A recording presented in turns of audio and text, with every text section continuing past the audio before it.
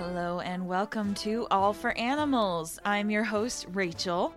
And today, in honor of President's Day, we're going to discuss some presidential pets. I was really quite shocked at the, shall we say, diversity of the pets that have graced the White House. So I thought it would be really fun to share them with all of you guys. Now, I'm not going to list every single pet that every president has had while in the White House, because honestly, I think we might be here for a few days. But I've just picked some of the more interesting ones and ones that I could also find information on. So the first one that I'm super excited to share about, I could honestly do an entire episode on Teddy Roosevelt. And so I'm going to try not to focus too much on him alone, and I'll just get him out of the way first. Because he had quite the collection of critters. He had guinea pigs and ponies, chickens, including a one-legged rooster named Fierce, a lizard, lots and lots of dogs, one of which includes Pete, the bulldog, who eventually had to be banished from the White House after, and I quote, chomping one too many legs. Don't worry, he was safe. He was just sent back to the family house because White House living wasn't for him. They also had a hyacinth macaw named Eli Yale. Yes, after the same man who the college is named for and everything. A garter snake. A black bear named Jonathan Edwards. Yes, you heard that correctly, a black bear. And he was eventually sent to live at the Bronx Zoo. Let's see here. They also had, the Roosevelt family had kangaroo rats, which are really cute. I hadn't seen pictures of them before, but I Googled them when I was doing research, and they're adorable. They had a flying squirrel, which would quite often even sit in the children's shirt pockets and sit with them at the dinner table, which I thought was adorable too. And they had a badger named Josiah, who was given to Teddy by a 12-year-old girl named Pearl Gorsuch, and eventually he also became too much to handle, so the Roosevelts sent him to live at the Bronx Zoo, but they didn't want him to feel abandoned, so they visited him quite often, which is just so wholesome. They had a pig, they had cats, they had a hyena named Bill. First off, what a name for a hyena. And it was given as a gift from the Emperor of Ethiopia. And it did eventually join some of the other Roosevelt pets at the zoo. But he lived in the White House for a while. Can you imagine? And then they also had a barn owl, which is way tamer, I feel, than a hyena. And eventually they even had a lion, but thankfully, Joe the lion never actually lived at the White House. He went straight to the National Zoo, which just makes more sense. So now I wanted to know how many presidents have had pets in the White House. All but 3 U.S. presidents didn't have pets while in the White House. James K. Polk, but even though he didn't have pets in the White House, he was still quite the horseman, and he supposedly learned to ride horses before he could even walk correctly. So I'm assuming he still had horses that he rode while he was in the White House. I don't know. He kind of rides a weird line. And then there's Andrew Johnson, who also didn't have pets of his own, but he found some little white mice in his bedroom and kind of adopted them as his own, leaving out flour and other little bits of food for them at night. And the last one that didn't have any pets is Donald Trump. And I couldn't find any whimsical little stories of him finding any critters to adopt. But yeah, so out of all of our presidents, only 3 didn't bring pets into the White House. And that's just crazy. Like, I feel like it kind of really demonstrates our collective obsession with animals and pets, because even the president isn't immune. So then my next president that we're going to talk about today is JFK. He had quite a few different pets while in the White House, but the one that I'm most excited to talk about is named Pashinka. And Pashinka was given to Caroline Kennedy by none other than Nikita Khrushchev himself. And Pashinka means fluffy in, I'm assuming, Russian, by the way, just in case anyone was wondering, which I think is just really cute. Now, besides the fact that she came all the way from Russia with her very own Russian passport and everything, which was just an adorable little detail, what makes little Pashinka extra interesting is her mother. Now, her mom was a pretty famous dog named Strelka. Is that ringing any bells yet? Strelka was one of the very first dogs sent into space on the Sputnik 2. So her mom was out of this world.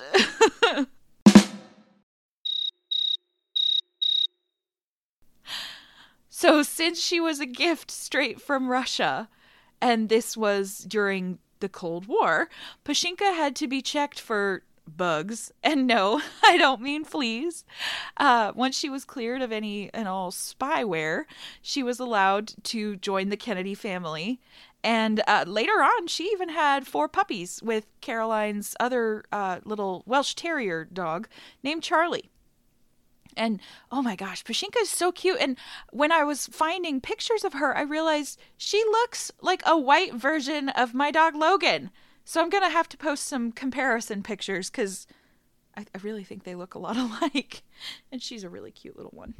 So then we have George H.W. Bush's dog Millie, who is, by the way, the only White House pet to have Air Bunnies written a New York Times #1 bestseller. And Millie had a litter of puppies, and in that litter was only 1 male. And of course, George decided to keep the male, and he named him Ranger after the Texas Rangers baseball team. And they were apparently quite well bonded. And the First Lady even commented once that Ranger and George showered together. Interesting. And everyone in the White House staff was also quite enamored with Ranger and would often give him lots and lots of treats, to the point that the president actually had to have a formal pledge written up for everyone in the offices. And I'm going to include a picture of the pledge in the social media posts for this episode, because it's so funny that the actual president had to take the time to write this memo that said, "We agree not to feed Ranger. We will not give him any biscuits. We will not give him food of any kind." It's hilarious. There's more in here too, so I'll make sure to post it so that everybody can see. So another really crazy one where actually Congress had to get involved was Martin Van Buren. He was gifted a pair of tiger cubs by the Sultan of Oman, Kabul al-Said. As if that wasn't crazy enough in and of itself, Congress decided it wasn't, such a great idea to house tigers in the White House as Van Buren had originally planned, and eventually confiscated the cubs and relocated them to the zoo. Of course, this was after Van Buren had tried desperately to convince Congress to let him keep the cubs. I don't know why anyone would think that was a good idea. That's kind of scary. And a really, really fun fact is there's not one, but two different presidents that had parrots named, what else? Polly, that actually outlived them. So James Madison had a green parrot named Polly, and Polly outlived both he and his wife Dolly. And then Andrew Jackson had a parrot named Polly that outlived him, a gray parrot to be exact. And she had quite the foul mouth. And she actually attended Andrew Jackson's funeral, but she had to be removed because she wouldn't stop swearing. I found a quote from the Reverend who delivered Jackson's funeral sermon, and it was just, it was too hilarious not to share. Quote, "Before the sermon and while the crowd was gathering, a wicked parrot that was a household pet got excited and commenced swearing so loud and long as to disturb the people and had to be carried from the house. It was excited by the multitude and let loose perfect gusts of cuss words. People were horrified and awed at the bird's lack of reverence." Unquote. And that quote is from Reverend Normant, which is just, I'm sorry, Reverend, but how can you expect a bird to have reverence? They're just going to do whatever the fuck they want. Now, this next one is Abraham Lincoln, and he had, among quite a few other pets, a dog named Fido. And Fido was, unfortunately, pretty unnerved by all of the hustle and bustle of people coming to see the Lincoln family before they had even taken up residence in the actual White House. So Abe and Mary, they made the very difficult decision to rehome him with another local family, with a few exceptions and conditions, of course. The Lincolns left very specific instructions for Fido's new family. Quote, "Fido was never to be tied up outdoors alone, never to be scolded for coming into the house with muddy paws, allowed to come indoors whenever he scratched at the door, and allowed to wander freely about the table as the family dined." And that quote is from the Presidential Pet Museum website, where I got a lot of this information. It's a pretty cool website, so you should check it out. Fido's family, the new family that he was relocated with, followed these instructions faithfully for years. Until, unfortunately, just a few months after Lincoln himself was assassinated, poor Fido was killed by a drunk man with a knife for the crime of jumping up and placing his dirty paws on the man. And Fido here, this is actually where the common name Fido actually originated in his honor. And another fun fact about Fido, he was also the very first presidential pet to ever be photographed, which is just really cool. And I have his photo, so I'll be sharing that as well. And Lincoln was actually also offered elephants by the King of Siam during the Civil War, but don't worry, because he politely declined this offer. Could you imagine if they had elephants in the Civil War? Crazy. So I read that Grover Cleveland kept some mockingbirds as pets, which I just thought was kind of cool. I like mockingbirds. And Woodrow Wilson had a flock of about 48 sheep who kept the White House lawn trimmed as an effort to keep costs down during World War I. And then their wool would be sheared and sold to benefit the Red Cross. And I actually have a pretty cool picture of just a gigantic mountain of wool sitting on the White House lawn. So I'll be posting that as well. And a really, really cool story that I've been so excited to talk about is Calvin Coolidge, who he had lots and lots of dogs, but more interestingly, they had a raccoon named Rebecca. And as if that wasn't cool and interesting enough, Rebecca was originally intended to be part of their Thanksgiving dinner, which I didn't even realize was a thing before, but apparently it was, especially in like the South. Somebody tell me about it, because I had never heard of that. Anyway, the First Lady, Grace Coolidge, had a little treehouse made for her instead. They couldn't stomach the idea of eating this adorable little fluff ball. And Rebecca was regularly seen at some of like the White House events, such as like the Easter egg roll. And eventually she became more and more adventurous and adept at escaping until she was finally sent to live at the National Zoo. Now, they also had 2 lion cubs, a pygmy hippopotamus, a duiker. I'm not sure if I'm saying that right. It's a very tiny kind of antelope, a black bear, a wallaby, and Peking ducks, which, of course, were all sent to a zoo. What is up with all of the zoo animals? That is my question. Like, is this actually supposed to be... Most of the zoo animals are being sent from like foreign diplomats and dignitaries from around the world. Is this actually supposed to be a gift? Or is this supposed to be a thinly veiled attempt at getting the president eaten? I'm just curious, because where did these people think that we were going to put these animals in the White House? Is this a thing? Do we send... Does America send animals as gifts to other foreign diplomats as well? Is this just something I didn't know about foreign policy? Somebody tell me. So another really cool one is James Buchanan, who briefly had a pair of bald eagles at the White House. And he decided they weren't doing the greatest in that environment and had them sent to his personal home in Pennsylvania, where supposedly they never like wandered far from his property. They weren't caged or anything. They had a cage that they could return to at night, but it was not closed or anything, and they just stayed by the property. That's pretty cool.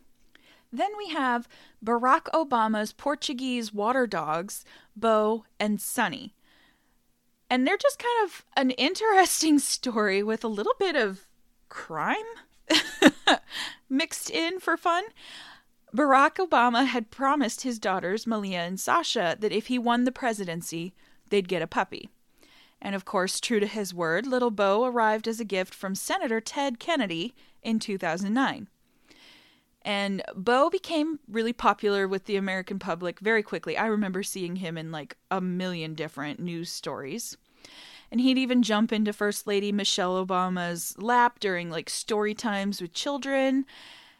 And then they apparently got so famous, Bo and Sunny, that they were eventually even the target of a dog napping plot by a man named Scott D. Stockert. I didn't even know that this had happened. Did anyone else know about this? This guy, he drove almost 2,000 miles, and he had in his truck a billy club, a machete, 2 guns, and 350 rounds of ammunition, supposedly with the only goal being to kidnap either Bo or Sunny. When Secret Service cornered him, he apparently tried to tell them that he was the son of JFK and Marilyn Monroe, and then when that didn't work, he claimed he was Jesus. And this all sounded too bizarre, so I went digging some more, and I found out that he was apparently schizophrenic and had been unmedicated for a while before this incident. So I'm going to hope that he received the help he needed, because I couldn't find out how this whole ordeal was resolved. It's just a crazy story, and I'm feeling like I missed a giant chapter in a history because I don't remember hearing anything about it. Both dogs were fine. They were completely unaware of the plot to dognap them, and they continued to have their daily royal treatment and even met lots of important people like the Pope, which is pretty cool. So, of course, we can't talk about Barack Obama without also talking about Joe Biden. His first dog was Champ, a German Shepherd who, by all accounts, is the goodest boy. However, he's also had two different dogs named Major and Commander that had to be removed from the White House after multiple bite incidents. And he also has a cat named Willow, who he describes as having no limits and likes to sleep on top of his head at night. Unfortunately, the goodest boy Champ passed away in June of 2021 at the age of 13, and I couldn't find any information about where Major and Commander wound up after leaving the White House, which has me a little bit nervous, but I'm going to assume and hope that they are still living out their days happily with a family that's a little better prepared for them. Rutherford B. Hayes owned the very first Siamese cat to even be brought to America, and her name was very on the nose. It was Siam, and I just thought that was just kind of an interesting little tidbit about history. And then Benjamin Harrison, and okay, technically it was his grandkids, but they lived with him in the White House, so I'm going to say it counts, all right? All right. They had a goat named Old Whiskers, or his Whiskers, depending on the source. And his grandkids even had like a little cart that they would hook up Old Whiskers to, and he would pull them around on the White House lawn. Now, I'm going to read an excerpt from the Presidential Pets Museum page here because there's literally no way I could possibly do this story better justice than they did. And I quote, "Like most goats, Old Whiskers was a bit of an ornery fellow. One day, the goat apparently had had enough of pulling a cart and being poked and prodded by children. Possibly falling under the misconception that the grass is always greener on the other side of the fence, Old Whiskers took off running through the White House gates, trailing the cart with the Harrison grandchildren aboard. The president, who was waiting for his own carriage at the front of the White House at the time, raced after the cart. Old Whiskers did eventually stop, but only after quite a few Washington, D.C. residents saw their commander-in-chief running down the street, holding onto his top hat, waving his cane, and yelling at a goat." And I thought that was way too hilarious, a picture that they painted there, and I had to share it with you. And I have kind of an interesting photo of the little cart and goat in question that I will also be sharing with the social media posts for this episode. So already quite the diverse cast of critter characters gracing the White House that I'm just amazed. Okay, so then next we have John Quincy Adams, who had a pet alligator that lived in the damn bathroom and would scare off guests.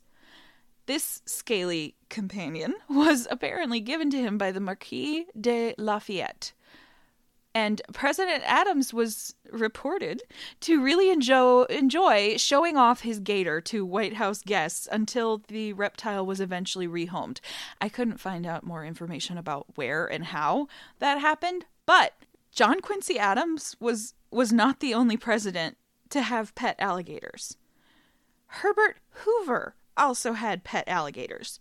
2 of them. And technically, they belonged to his son Alan, but they lived in the family home, so I think they count. They didn't live in the White House, although they did reportedly visit the grounds, but I find it absolutely insane that not 1 but 2 of our presidents had pet alligators.